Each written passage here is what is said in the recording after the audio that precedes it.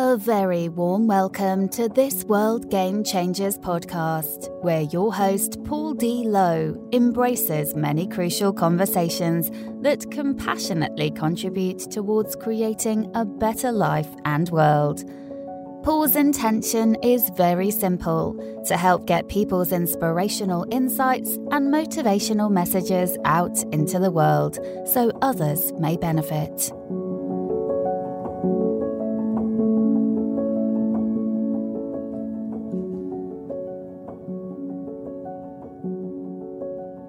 Hello, World Game Changers, wherever you may be. Welcome back to this podcast episode, where today, on the 5th of our Angels with Dirty Faces episode, this one is going to be talking about a feminine perspective. An interesting one. You know, football is stereotypically, or certainly was from the era where Gary and I came from, very male-dominated, very macho, etc., etc. So we've got a lady that's based down in Brighton, and she's going to challenge us on that. World Game Changers director, Rebecca Wheel. Rebecca, a very warm welcome to you, Mom. Thank you, Paul. Thanks for having me on. Right, so a feminine perspective, Rebecca. Where do you want to start with this? You know my background very, very well. You're very aware of Gary's as well. It's we're in your hands, so to speak. All right. Well, I thought I'd start basically by, as a woman, and also as someone who personally in my life, I haven't really experienced violence or kind of any of the gang culture, football, hooligan culture. I was curious, what the I guess, the why of getting in a fight, what drives you to kind of to do that? Is it purely survival? Like what was the kind of feelings around those times? Because for as a woman, I find it hard to kind of relate in a way to that. So yeah, I'm curious as your thoughts around that. Do you want to kick us off, Gary? Yeah, like I said the other day, we was brought up in 70s football, really. It was more of a male-orientated sport. It's very rare you've seen families or ladies at football matches. It's only probably since the birth of the Premier League in the mid-90s and a lot of money came in the game that the game started changing, like from Italia 90, really. That women and families sort of got more money, people come involved in football, VIP hospitalities sort of come in. But in the 70s when we went to football, it was basically every man for himself. You went to an away game, you more or less had to fight your way from the station to the stadium and back again. I would say everyone was fair game at football in them days. It's not right, we know it's not right, we know it's wrong, but I think it was survival of the fittest, really. It went into the 80s, the dark, I would say some people say the good old days or the dark old days, where it escalated into worse. There was deaths at football. They had Icehall Stadium, Hillsborough. It got worse and worse until, the Thatcher and government turned it around a bit, where all the football banning laws of the cameras came in. And then obviously after the success of Italia 90 with the England team into the early 90s, I don't think there would have been a Premier League. And then there was a birth of the Premier League about 92. It changed the game in Britain, really, with the money coming in. And then the all-seater stadia came into effect because of that report. I've forgotten the name of the bloke who did that report from the Hillsborough Stadium disaster. We made it all-seater stadium in Britain. We started attracting families and more corporate hospitality packages and money people came into the game. So football really changed in the 90s, but it was completely different in the 70s and 80s and probably late 60s as well. It was more of a male sport, So and it became gang culture, like with the Teddy Boys in the 50s and then the Modern Rockers, the Greasers in the 60s, the Bike Boys. It was more of a gang culture of football.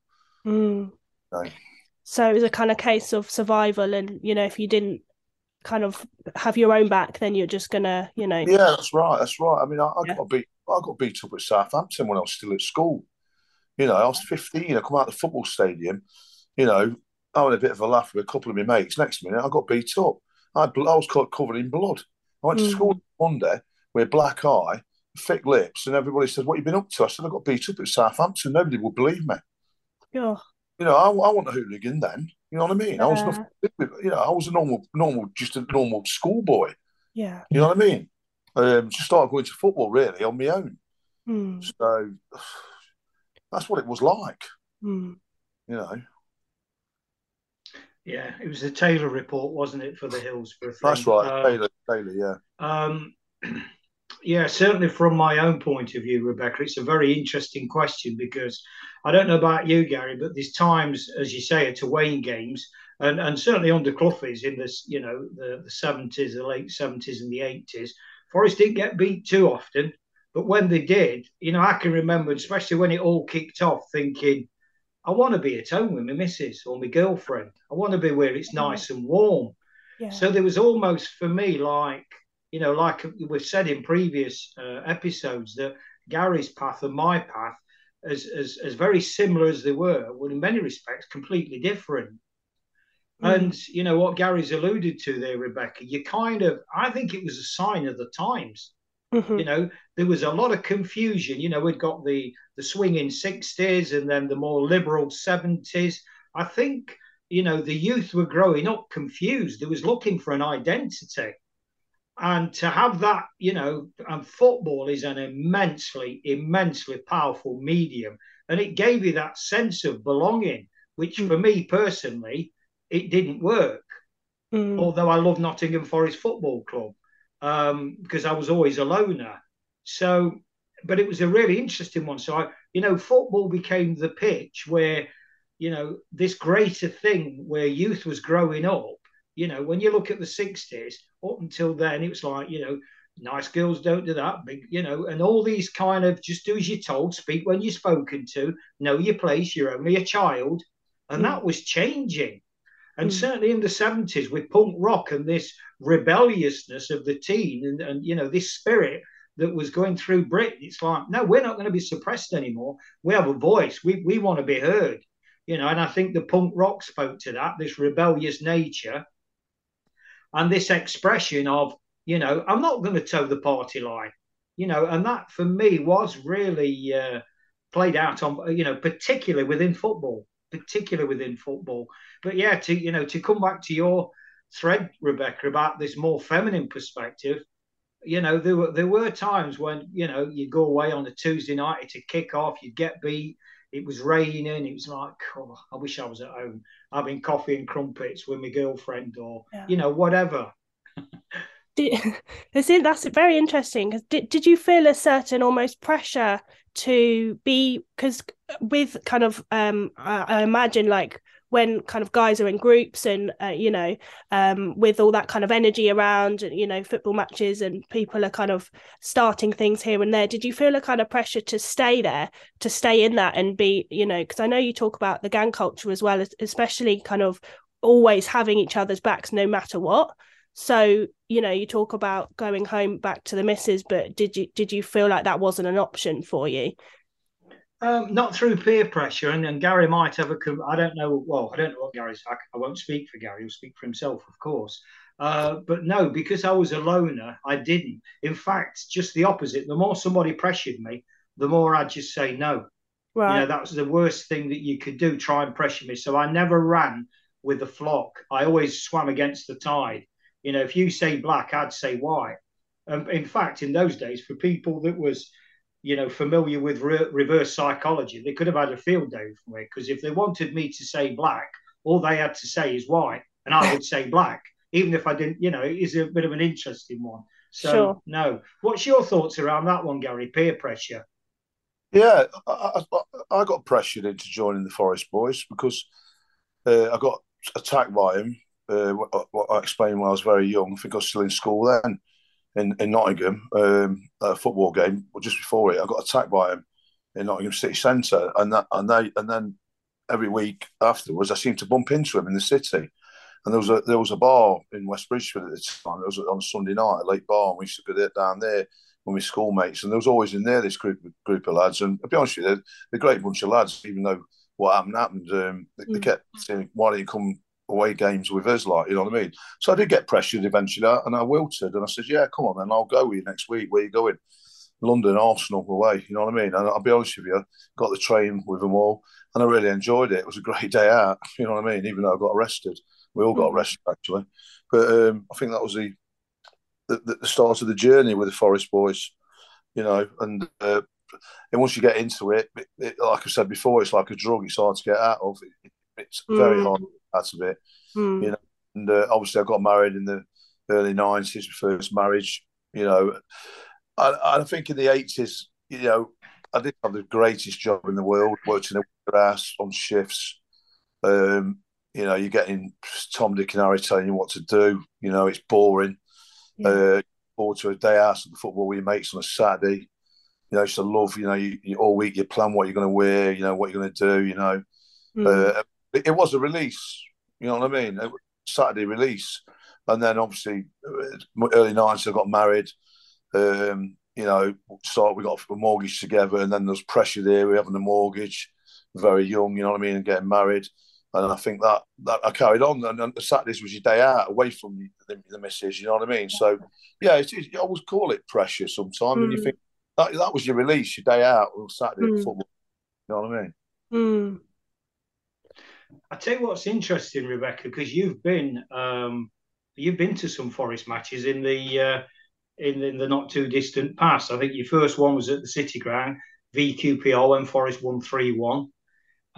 Did Spence scored that amazing goal. You went away to Peterborough with me. Yeah. Where Forest won 1-0.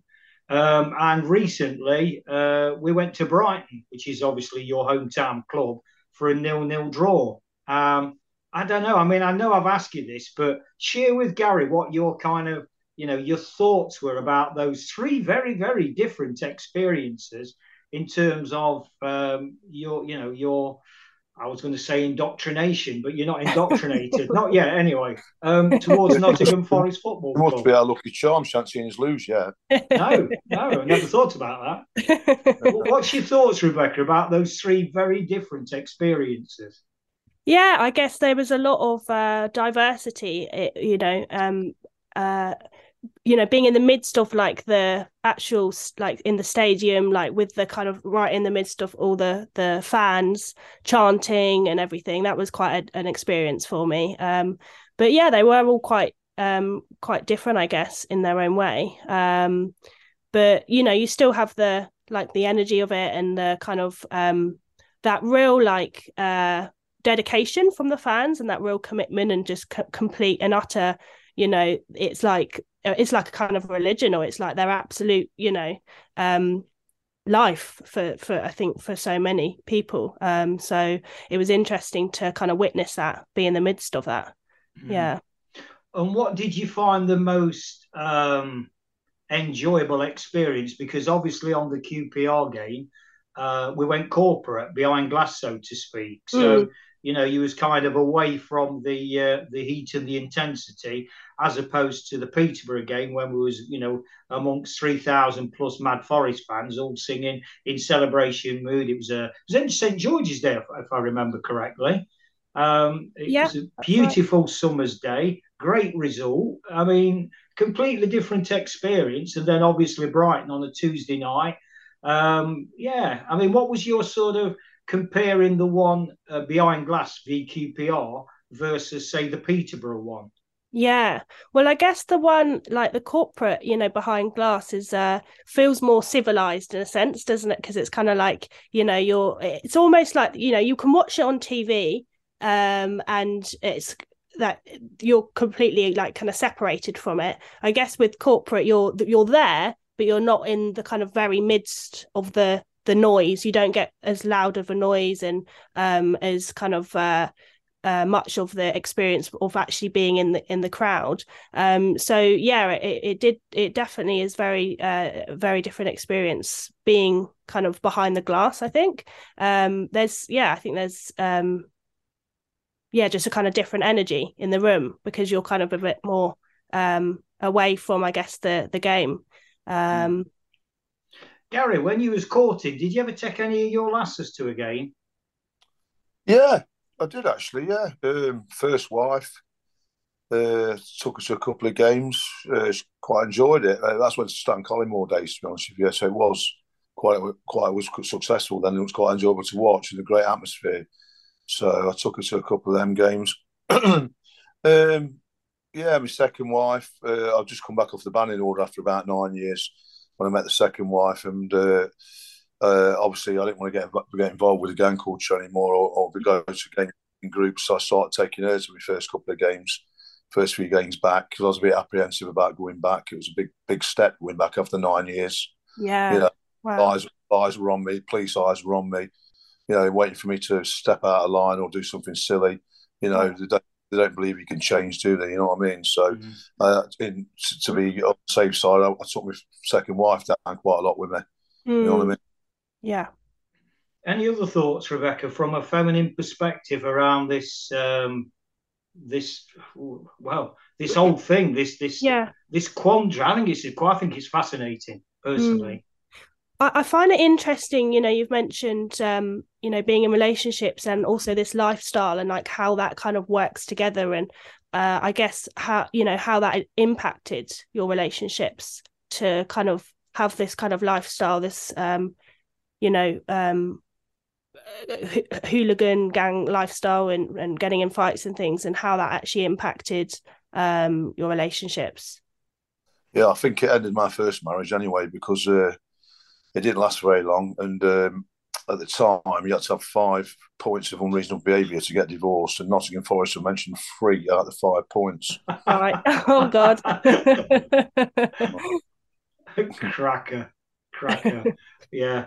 And that reminds me, I just got in with this lass at the time, a few years ago, and we was going all right, and we was starting to get a bit serious and what have you, and I said to her, and this was my idea of humour in those days. In fact, if I'm honest about it, it still is. And I said to her the one day, we'd been going out for, I don't know, about 3 months. And as I say, it was beginning to start to get serious. And said, there's something I haven't told you. I haven't been truthful. I haven't been completely truthful with you. And I could see her face drop. And she said, what is it? I said, I really don't know how to tell you this because it'll break your heart. And she said, what is it? And the more I'm winding up, I can see she's getting more angry with me. And I said, you're actually sharing me with somebody else. And she gave me a load of expletives. And she said, I really didn't think you was like that. And in the end, she's trying to win me. Who is it? What's her name? Well, I said, I can't tell you. I can't tell you what her name is. And I kept emphasizing the her. I can't tell you what her name is. And anyway, she slapped me. And to be fair, I mean, it was a wind up that, anyway, in the end, I just burst out laughing. And then she went to punch me. And she said, I'm glad you think it's funny, you pig, or words to that effect. She said, I think you're disgusting, laughing at something as serious as this. And I said, okay, look, you've worn me down. You're sharing me with Nottingham Forest Football Club. And we just burst out laughing after that, after I'd got a slap for my trouble. But that was, it was a misguided attempt at humour. Rebecca, if a guy said that to you, how do you think you'd react from a feminine point of view? I mean, I feel like it's kind of prodding to, get a reaction, isn't it? Because you're kind of you're saying something to kind of what's the word? Insinuate something else, when you actually, at the end of it, it's going to be a joke, but there's this kind of prodding there. It's almost like needing some kind of reaction. So I don't know. I think I'd be probably quite cross. Yeah, I think it's fair to say she was quite cross. Yeah. Gary, have you had any moments like that where you thought in your own mind, oh, this is good fun, but it's not landed well? Yeah, the first marriage, I can remember before I just got back in Europe, and my wife was at work in town, and the draw came out, and we drew Malmo in Sweden. At the time, there was an offer on with the newspaper. I think it might have been Daily Mail, and I could get flights. So, without conferring with the wife, I went and booked the flights to Sweden, return, and I cleared off for a week I told her I was going for a couple of days. I came back after a week, so I didn't get down very well. Oh dear. Yeah. Yeah. Yeah, there's several incidents in my first marriage like that. Like when we went to Spain for a family holiday, we got back and she actually got back to work next day. I was off for, I think it was a Friday, and I was off like on the Friday. She went straight back to work. Anyway, I went into town to see her. I had a pair of shorts on. And just got a tan from Spain. I had a pair of shorts on and a pair of boating shoes and a t-shirt. Bumped into one of the lads. He goes, "Oh, we had Southampton away first game of the season on Saturday." He said, "We're going to Bournemouth tonight. Do you fancy coming?" So I just got back from Spain. Like, she's at work. Dad will be able to go there. Anyway, pops in a shop. I said, "I'm off to Bournemouth." I didn't have no clothes or nothing. I just got in the car, bought a toothbrush from Boots round the corner and went to Bournemouth. So she wasn't very happy there either. Yeah. No wonder the marriage ended. I think I don't know about you, Gab, but it's I find it quite ironic now as I look back on that, because those kind of antics, that used to be the norm, didn't it? You wouldn't bat an eyelid. I wouldn't. It's like I just go AWOL and that was it. Just totally leaving behind any responsibility. I wouldn't even think of doing it now, let alone sort of living a. You're right, Paul. I mean, that was, you're right there, mate. I mean, I was in my late 20s, and football's football was everything to me, and yourself, like, that Nottingham Forest was everything. So I put Forest before my first marriage. You know what I mean? So yeah, that was my own downfall, really. You know what I mean? You wouldn't do it these days, would you? No. And I think you're the embodiment, Gary, and a shining light of, you still get massive, massive buzz out of football. I've been very privileged to be alongside you at games and, home and away. And also, when you're going to see your son play as well, because you get your passion, I don't know if fix is the right word, but, through watching your son progress, and there's massive enjoyment in that family connection at football, isn't there? Oh, I love watching my son play football. I went watching this morning. What a game! He played really well again, and within the first 2 or 3 minutes, the match nearly got called off. It was a mud bath, and he went flying into the mud, absolutely covered from head to toe in mud in the first couple of minutes. I felt sorry, you know what I mean? What a game! I get more of a buzz watching my son these days.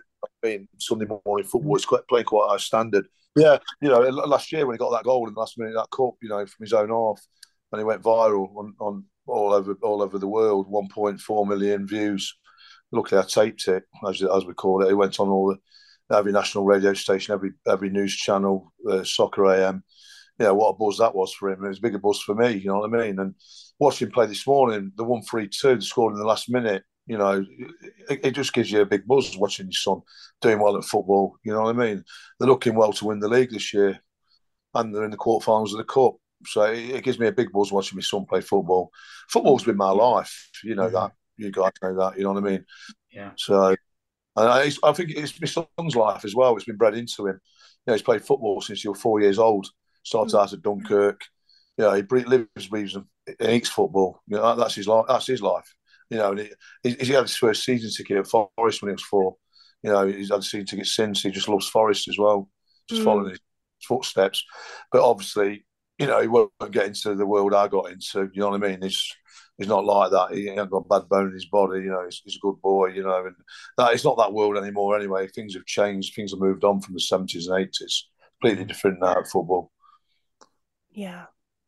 Yeah, and I think, this is an interesting question for you, Rebecca, as as a would-be mother. That as Gary will testify, you get a lot of mothers, a lot of girls, a lot of females, women at football these days, because of the whole culture. And I can't imagine any greater pride, whether it's a mother or father, than watching their child, whether it's a boy or girl, that's totally irrelevant, express themselves on a field of play. Whether they're the next Pele or not is totally irrelevant. But it's that, that's my child there. And I think that's what's significant, Gary, in terms of how things have changed over the years. Because, going back in the day when we was younger, I could never, ever remember seeing a female on a sideline. No, that's right. There was no women's football back in them days, was there? And now it's you get girls playing in boys' teams on Sunday and Saturdays, don't you? Oh, wow. They play mixed sports now. There is girl teams, but I mean, there is the odd, if they're good enough, girls can play in boys' teams up to a certain age.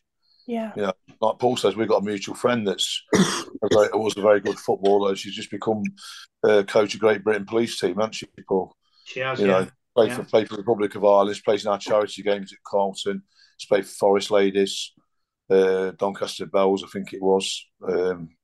Yeah, she's played at a very high level. I think she got first shot caps for the Republic of Ireland, you know, and you know, the Forest Ladies have got a good side now as well, haven't they? You know, look at the women England team that's just won the Euros. You know, it's getting very good women's football, isn't it? Yeah, but you know, like I say, mothers on the sideline, sisters on the sideline. You know, just watching the kids, the family members.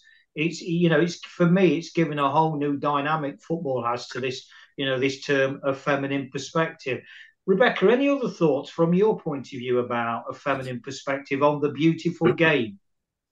Yeah, it's interesting hearing you talking there about kind of, you know, more women being involved. And, you know, it doesn't matter what level or how good it's just actually about being in the game and taking part in, whether it's on the sidelines or whether it's, you know, actually playing the game itself. And that inclusivity, I think, is really interesting, that women are now, you know, it's quite, you know, it's quite a lot of women are now involved, whereas it used to be, you know, very much back in the day, more kind of strictly, you know, only men. It would be unheard of to see a woman. So in a sense, that's kind of like a reflection of where the world is at, really, with how that kind of the balance is being kind of restored a little bit with men and women in a way. So that's right. I mean, look at the commentators now.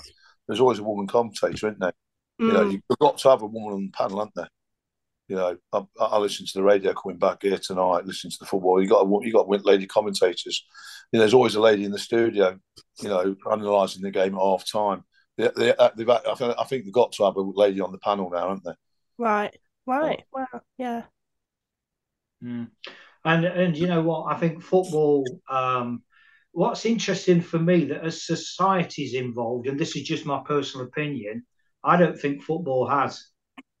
I think in terms of its equality, it's been seen to evolve, because, like you say, it's opened up to the. But you look at the kind of the culture that still underpins with the, dare I say, the old boys network, the chauvinism.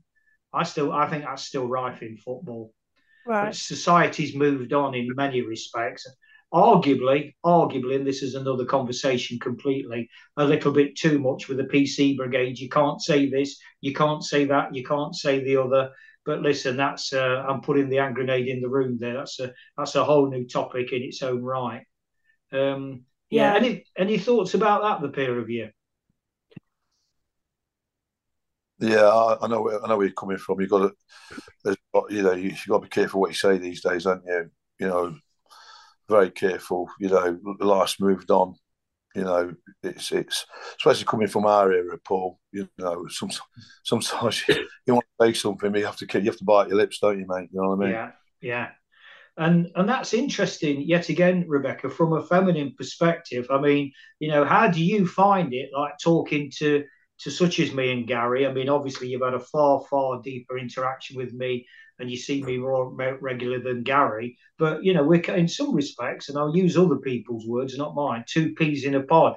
How do you find it as a young woman, as a dare I say, how's this for a label, a non-football young woman, and then listening to kind of the old school, the old brigade, like me and Gary, talking passionately about, oh, you know, I can remember as I said to you, when we was at Peterborough for the game. It was 28 years prior to that when Forest won 3-2 in 92. How do you find that, you know, the language, bearing in mind, you know, as Gary said, in this modern PC era, we have to kind of watch his P's and Q's a little bit more. Yeah, no, it's really interesting, and because in my life, you know, from my perspective and growing up, I guess as a woman, probably mainly, I wasn't really, you know, football was something for me that was just always in the background. It was always kind of there, but I never really knew much about it. And you know, my dad is very into football, so I've kind of had a bit of you know, like watched it a little bit from that, and he's talked about it from time to time. But for me, it's not ever been something that's been very prominent at all in my life. So it is really interesting hearing you both, when you're talking about it, and the passion and the it's had such a huge impact in your life, and particularly like talking about the older days and like how it's changed, and it's interesting how it's kind of, it brings people together as well, I think, football, and you can kind of see that with but I guess at the same time it also has done maybe more so in the past, like the way it used to be has also separated people, so and made people kind of go against each other, but yeah. There's an instant Paul saying then, watching your P's and Q's, this brought a bit of a smile to my face. There was a certain Mr. Clough, the old Trent End, used to have one or two songs that had a few naughty words in, and on one home game Mr. Clough had some hoardings made up, and it was on the pitch before the game, and it said no swearing please gentlemen. Remember that, Paul? I can remember it well. Yeah, I can remember it very well. I mean, he was ahead of his time and everything, wasn't he? Oh, massively so. Yeah, massively so. Unbelievably so. Yeah. I mean, Rebecca, would you care to recite to us, for the benefit of our listeners, one or two chants you've heard on the terraces that you may have took close to your heart, that some would say, I don't know, maybe girls shouldn't be singing songs like that at the risk of stereotyping. Do you care to share with us? No, I won't be sharing any, but you can do that, Paul, if you want to. No, share some songs. No, the title of this podcast episode. This is another funny story. We had Ian Storey-Moore at Carlton Town yesterday, doing our pre-match Q&A in the clubhouse, and obviously he tells some great stories about the old days in 60s and 70s football, and he obviously some of the stories he had to tell. There was one or two sort of like words in there that it had to be mixed in with the story. Anyway, Mick got on the chair and he gets up he's on the mic. He was Ian, we just watch this swearing. We've got children in the ground and children in the clubhouse. My lad was sat next to me. I mean, he's heard worse anyway. But anyway, Mick had to have a word with Ian Storey-Moore. Was probably one of the most iconic footballers in Forest history. But we had a fundraiser there on Friday.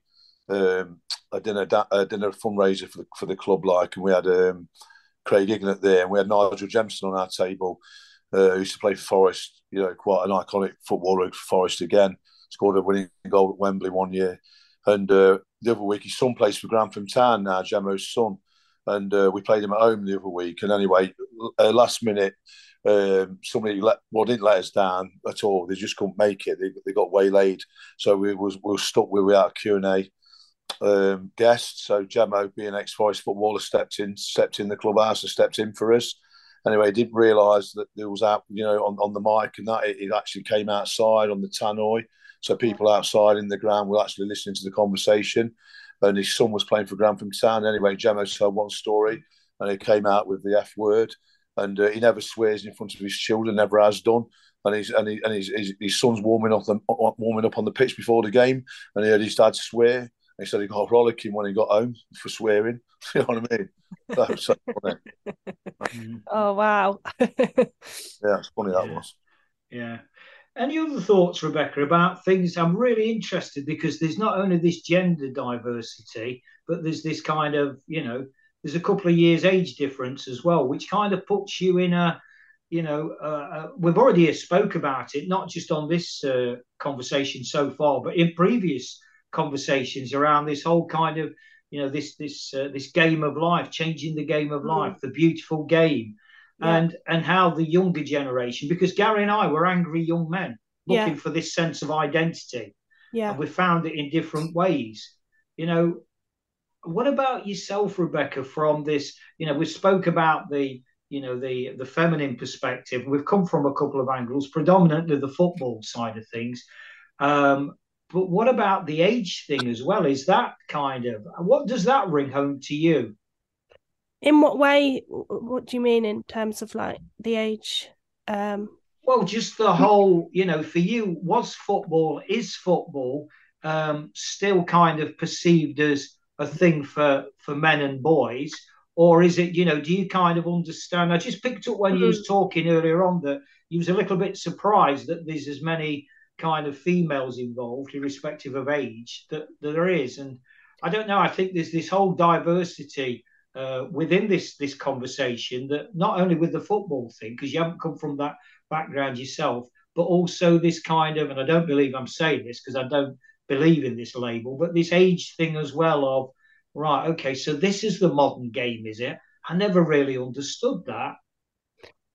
Well, I think for me growing up, football, my perception of football was that it was, for like men played football, really, like men played football. I didn't really ever see kind of women or girls playing football.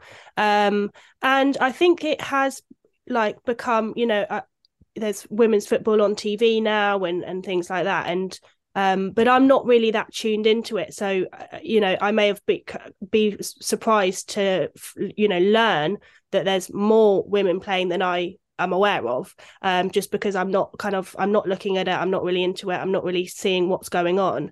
But I think that it's, I think that it's great that there are, more women involved. If something that they want to do and they want to, sport. I think sport's such a great thing for bringing people together, and it's such a great thing for health and fitness. I think it should be really encouraged. Whatever gender.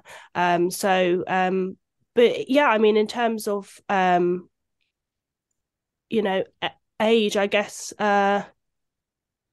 there is a difference from when I grew up, obviously, to when you guys grew up. It's a very different world. So it's kind of a different angle on it that ways. But yeah, no.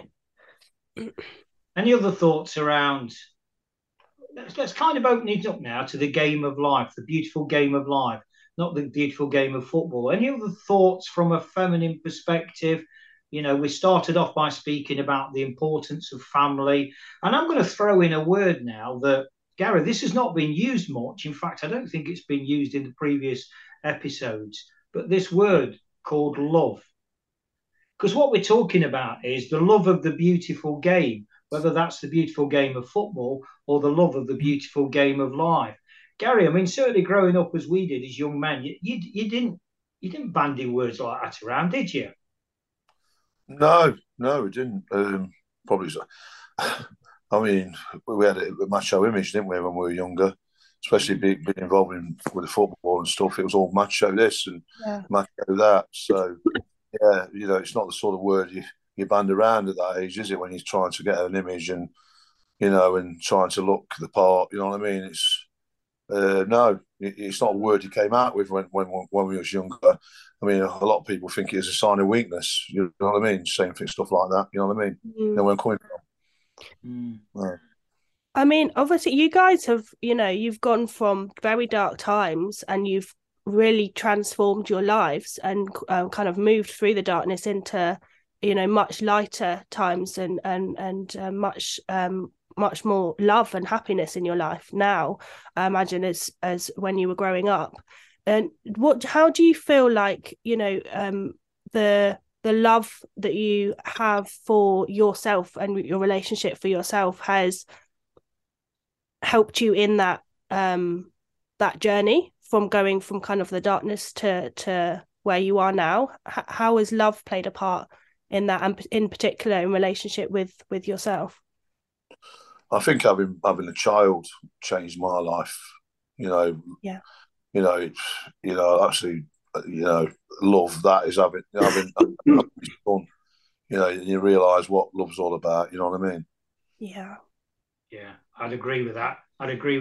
Having said that, I mean, my antics, I arguably heightened even more when I had 3 kids, because I was so lost and still so angry because I hadn't dealt with the issues that had been planted from very, very early age. Well, as early as 8 has been alluded to in a, so that seed had been planted and that got watered over the years. and I just become angrier and angrier and angrier. And yes, I mean, I'd agree with Gary, because the three biggest highlights of my life, well, actually four, but we actually lost our first child. He was stillborn. As is, is the birth of my four children, and three obviously currently living. That kind of puts things in perspective. Going back yet again, Gary, and I know it's been mentioned a few times, that iconic Shankly quip of, football's not about life or death, it's more important. I'd switch that on its head, because for me, this is where I totally agree with you. And I'm learning the hard way, and I've learned the hard way, that love of family is just, there's nothing to compare, in my humble opinion. No, my boy's my world. Totally agree. When he came into the world, my life changed completely, really. But I think I had him at the right age, really, as well, because I was 44. I thought I'd passed having a child, to be honest with you. I didn't really want kids when I was in my 20s or 30s. I wasn't bothered. It was all me. All I was bothered about was myself, getting my football fix, doing things with my mates, you know what I mean? That's all I was interested in. Women came and went, you know what I mean? I wasn't really that bothered. I'd take it or leave it. It was just all about football, Forest, and getting drunk, going out with mates at the weekend, you know what I mean? And I think if I'd had a child early on, I don't think I would have been the greatest dad in the world either. You know what I mean? He came along at the right age, for me, you know what I mean? So having him brought into the world kind of allowed you to not, to move away from your own kind of like self, in a way, like, so you kind of had something else to focus on, be responsible for. Like you say, it did. It gave me, I was at the right age for looking for a new direction. Do you understand what I'm on? And path in life, you know what I mean? And a new direction, new path in life, and bigger responsibilities, and and it's given me second wind in life, really, because and now I'm reliving all my younger days with my son. Playing football, he's playing football, and I'm taking him to Forest again, and watching Forest with my son is giving me second buzz. You know what I mean? And not the violent buzz that I had in my younger days. I'm enjoying this a lot more. Taking my son and seeing Forest being successful again, taking him to the Premier League games, and I'm getting more enjoyment out of this. Like we said in the episode, me and Paul said that was probably the best Forest game I've ever been to, is watching Forest win at Wembley and get promotion with my son. You know what I mean? That was the great football game of my life. Yeah. And those words there right at the end, with my son, because my son was in there, but he wasn't stood at side of me. I wish he was, but he was over the other part of the yard where all the other Forest supporters were. But and I said to him afterwards, that will go down. I will never ever ever forget that memory. Diamonds couldn't buy that day, and that wasn't just about Forest getting back in the Premier League. That was a big part of it, because all those emotions after all those years of a lifetime came back from childhood. It's like, the boys are back. The boys are back, and I'm seeing women crying, young kids crying, tears of joy, tears of happiness, grown men crying, hugging the family, reassuring them and letting them, it's okay, but in a loving, beautiful way, not in a fearful way. And those emotions, for me, like I've said, diamonds could not buy. And this is why I totally, totally get where Gary's coming from when he goes to watch his boy play. Because I despite my kind of antics in early, my lad played football at a decent level in his, in his younger days, and I used to get such a buzz out of that, such a buzz. Yeah. So the feeling of kind of, in a way, do you feel like, being able to give them more of a wholesome kind of like version of the football experience is probably quite rewarding, because obviously you guys had such a negative experience? I don't think it's just the football. I think for me, and this is why I keep saying changing it from the beautiful game of football to me, it's the beautiful game of life. Because what football does, it's one of many mediums that allows that togetherness. In Yeah. Gary's case, being able to share that experience with his son. He's alluded to scoring that last minute winner today. You cannot explain how that feels as a parent, when you see your son or daughter in a team and the team's won or they've played well or whatever it is. It's absolutely priceless. And that's not just about football, that's about life. That's that pride and that love of saying, do you know what? That's my child. That's my family. And you get all these people standing around the touchline thinking and feeling exactly the same thing. That's my baby out there. Yeah. So I suppose the burning. That's right. It doesn't really matter how good you are either. You're part of a team. It doesn't matter whether you're Pele or you're a non-league player. Really, does it? It's just the enjoyment of it all. Seeing your son out there. That's what it's all about. The participation of the game as well. Yeah, it's being part of something. It's people. Something you enjoy. Something you enjoy. Yeah. Enjoying it all. You know what I mean? A lot of kids go into academies at, from 8 years old up until whatever, and then get released at, Paul will tell you, get released at 15, 16. They're not playing with their friends. It's the enjoyment of the game, isn't it? At academies, I think it gets drummed out of them a lot. You know what I mean? And these kids have a lot. There's a lot of mental health issues as well when kids get released from football. And Paul's been in that game, hasn't he? He's worked at Forest doing that sort of stuff. Right. Yeah. That's a really good point. Doing something for the enjoyment of it rather than just kind of because, you've maybe from a young age of wanted to do it, but then it's kind of got very much about always progressing and where you're going to go with it. And then actually it loses the enjoyment out of it. Why do we do these things anyways? Just to get that enjoyment and actually, if it lights you up, if it's something that, you have passion. Don't get me wrong. They all want to win. Yeah. You get the enjoyment of winning. They're getting that age now. My lad's 12 and he's getting to that age now. They're desperate to win. You see that in the elation when they all scored that last minute goal today. What a celebration. You know what I mean?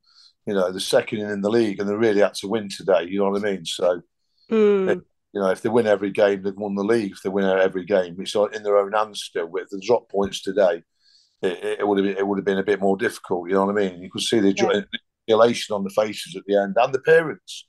Everyone jumping down. That's what football does to you. You know what I mean? Yeah. The beautiful game. I've always found that interesting how, when a team wins or you don't actually win anything, but it's the actual winning itself that is the thing. And I've always found that kind of quite interesting because it's like playing a game where actually you're playing for the fun of it. And you're playing to win, but it's about the team and it's about like the togetherness of the team winning rather than actually winning something, if that makes sense. Yeah, of course it does. Yeah. I mean, win some, you lose some. You don't win every week. It's about learning how to lose as well, isn't it? So it's that's what Paul's on about. It's the game of life. You've got to learn how to lose in a good way. Yeah, it's about discipline and it's about stuff like that as well. It's about learning how to behave. You know what I mean? Very good point. Yeah, learning how to lose is such a good lesson for life, isn't it? Because that's right. You're going to get nobody likes sore losers, do they? You know what I mean? Yeah, exactly. And you're going to come up against all sorts of rejection in life, whether it's jobs or whether it's relationships, and learning how to lose. It's actually very, very important. Very important. Yeah, that young age as well. It's a learning curve at that young age. And I that's think what sport does for you, isn't it, as well? You learn discipline. You know what I mean? Yeah. I was just about to say that, sport and in general, and particularly football, from my experience, gives you that unity, that, togetherness, that that common goal, irrespective of where you come from or, you know, what your labels are, black, white, young, old, rich, poor, gay, straight, all those external labels that tend to influence society and shape us were absolutely wrongly, in my humble opinion. And that's why, you know, for me, it is still the beautiful game. It's still the beautiful game. I personally, it's only I don't think it's as beautiful as it was back in the day, Gary, but maybe that's nostalgia taking over. You know, what's your thoughts around the beautiful game, Gary? Has it become less beautiful because there's far more money involved? I see some of the cheating, the conniving, I mean, I don't know. Any thoughts? Yeah, you know, the money's harmed it a little bit. I mean, you know, some of these players are on, I don't know, ridiculous amounts of money. You know, but they're not in football very long, are they? So, you know, take it while you can grab it, I suppose. You know, it's not quite like it was. You know, I think they're a bit more pampered. You know, but I don't know. I like grassroots football these days. You know, I do really enjoy grassroots football. I go to watch Carlton Town. I enjoy that as much as anything. But then again, I love taking Charlie to watch Forest. You know, Forest, we're back in the Premier League. It's a big buzz for us. But I enjoyed the Championship. You know, we're having problems getting tickets for these Premier League games. And I don't know, I think they're forcing the normal man on the street out of the game. The Premier League is, you know, it's difficult to get tickets. You don't get the atmosphere as what you get in the Championship in the Premier League. I don't think so. The game's changed a hell of a lot, and I wouldn't like to say for the worse or for the good. I don't really know. I'm a bit split, to be honest with you, on this one. You know, I've moved towards grassroots and lower league football quite a lot over the last couple of years, as you know. Right. It's interesting thinking about football in time scale and, you know, how it's changed. And how do you think it will look like in like 50 years? How do you think football will be like in like 50 to 100 years even? Well, I think they'll be playing Premier League games in Bangkok, China. You know, and they won't be bothered about the normal bloke in the street. They won't be bothered about season tickets, watching your club. They'll be playing the Premier League in all the major cities on all the side of the world because of the money. You know, they won't turn it down. That will happen probably the next 5 to 10 years, I think. You know, Manchester United will be playing home games in China or Bangkok. You know what I mean? It's just about money. The Premier League's just about money. Money talks. They won't be bothered about me going to watch Forest at the City Ground. You know what I mean? If they're still in the Premier League, you know, you'd have to get a flight to bloody Shanghai or somewhere. You know what I mean? Mm. And to answer your question, Rebecca, I reckon in another 50 years' time, let's put it this way, I'm setting an intention that I'm going to get a call up for England by the manager, whoever he or she might be at the time. You know, so watch this space. You heard it here first. All right, here we go. we might be playing football on another planet by then, anyway. Yeah, that's true. Some would say, Gary, the way me and you used to play, we was on another planet. Oh yeah, I knew that one was coming. Well, you did tee me up nicely. I know. I look like I'm wide open here, you know. Yeah, Rebecca, I just kind of want to bring things towards. You know, we're focused on the feminine perspective. I do, and yet again, listeners, I don't believe I'm saying this because I'm playing devil's advocate for one that, you know, works with people to strip out labels of black, white, young, old, gay, straight, whatever the label will be. But I want to actually play devil's advocate, Rebecca, and kind of start to bring things to a close and say, you know, because you are, you know, 2 or 3 years younger than me and Gary, you look at things not just from a feminine perspective, but also from a generational perspective. And I'm thinking more specifically about social media and the influence that has on people's lives. You know, maybe not just so much about football, but the game of life itself.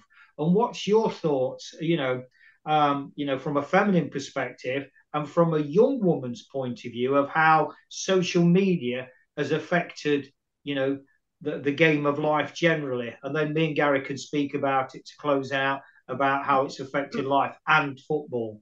Yeah.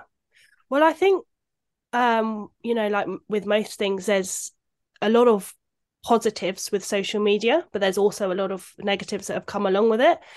I think in a sense it's kind of brought people closer together, because now we can talk with people all around the world, and we can, you can go on Instagram, you can get inspiration from, all sorts of different things, artistic things, music, dance. It's very creative. It's given people kind of a creative outlet to express themselves. But then, of course, there's the kind of more negative side, where it's created such noise, I think, in our lives, where you go on your phone and you see all these people putting up kind of almost the best versions of their lives onto social media, and so it creates a kind of comparison all the time. I think with young people are kind of looking at what's happening on social media and thinking, oh, my life is not this way, or I'm not at this stage, or whatever the thing is. And so I think it's created it's revealed a lot of insecurities as well. I think or it's maybe revealed isn't the right word, but like I think it has created the environment for where insecurities can kind of be grown.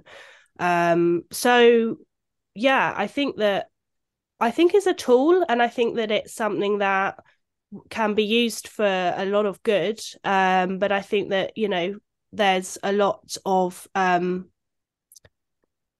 think, just awareness that needs to go with how we use social media. So, we talk about mindlessly scrolling, or waking up in the morning straight away on Instagram, straight away on Facebook, scrolling through.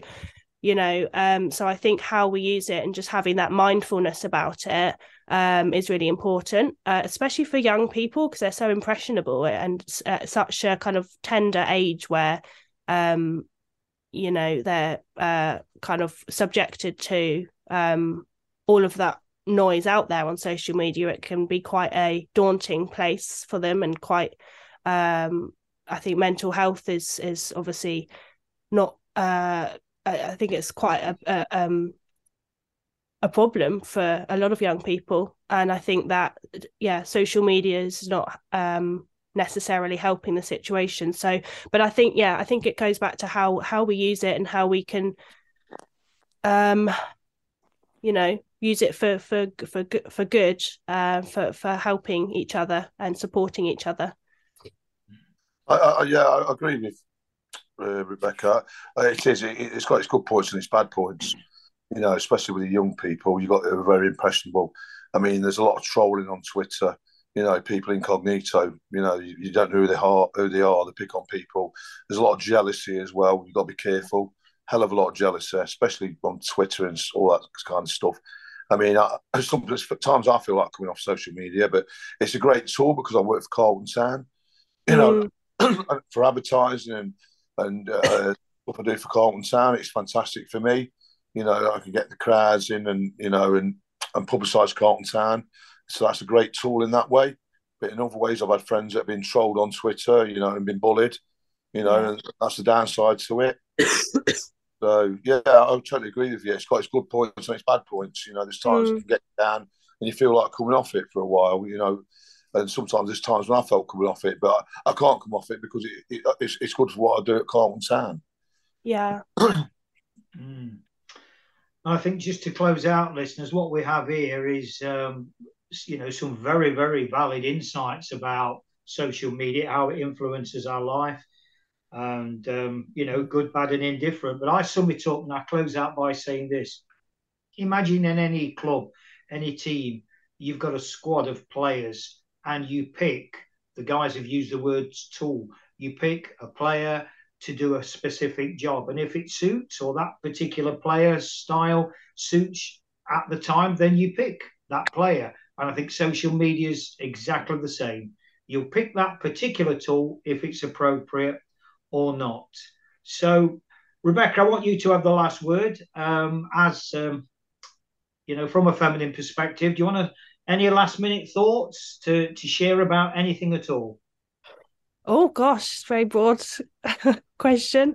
I mean, I don't know. I think I've really enjoyed what we've spoken about, and it's been interesting to hear the kind of bit more of the background and the different insights, and I think that from a feminine perspective, I find that it's really positive to know that more women are being involved in football. I just think that that's a reflection of maybe how the world is kind of balancing in men and women, and I think that that's a really good thing. So yeah.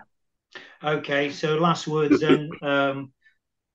I want you to imagine that the football fairy godmother comes and taps you on the shoulder and says, Rebecca, you've got one wish.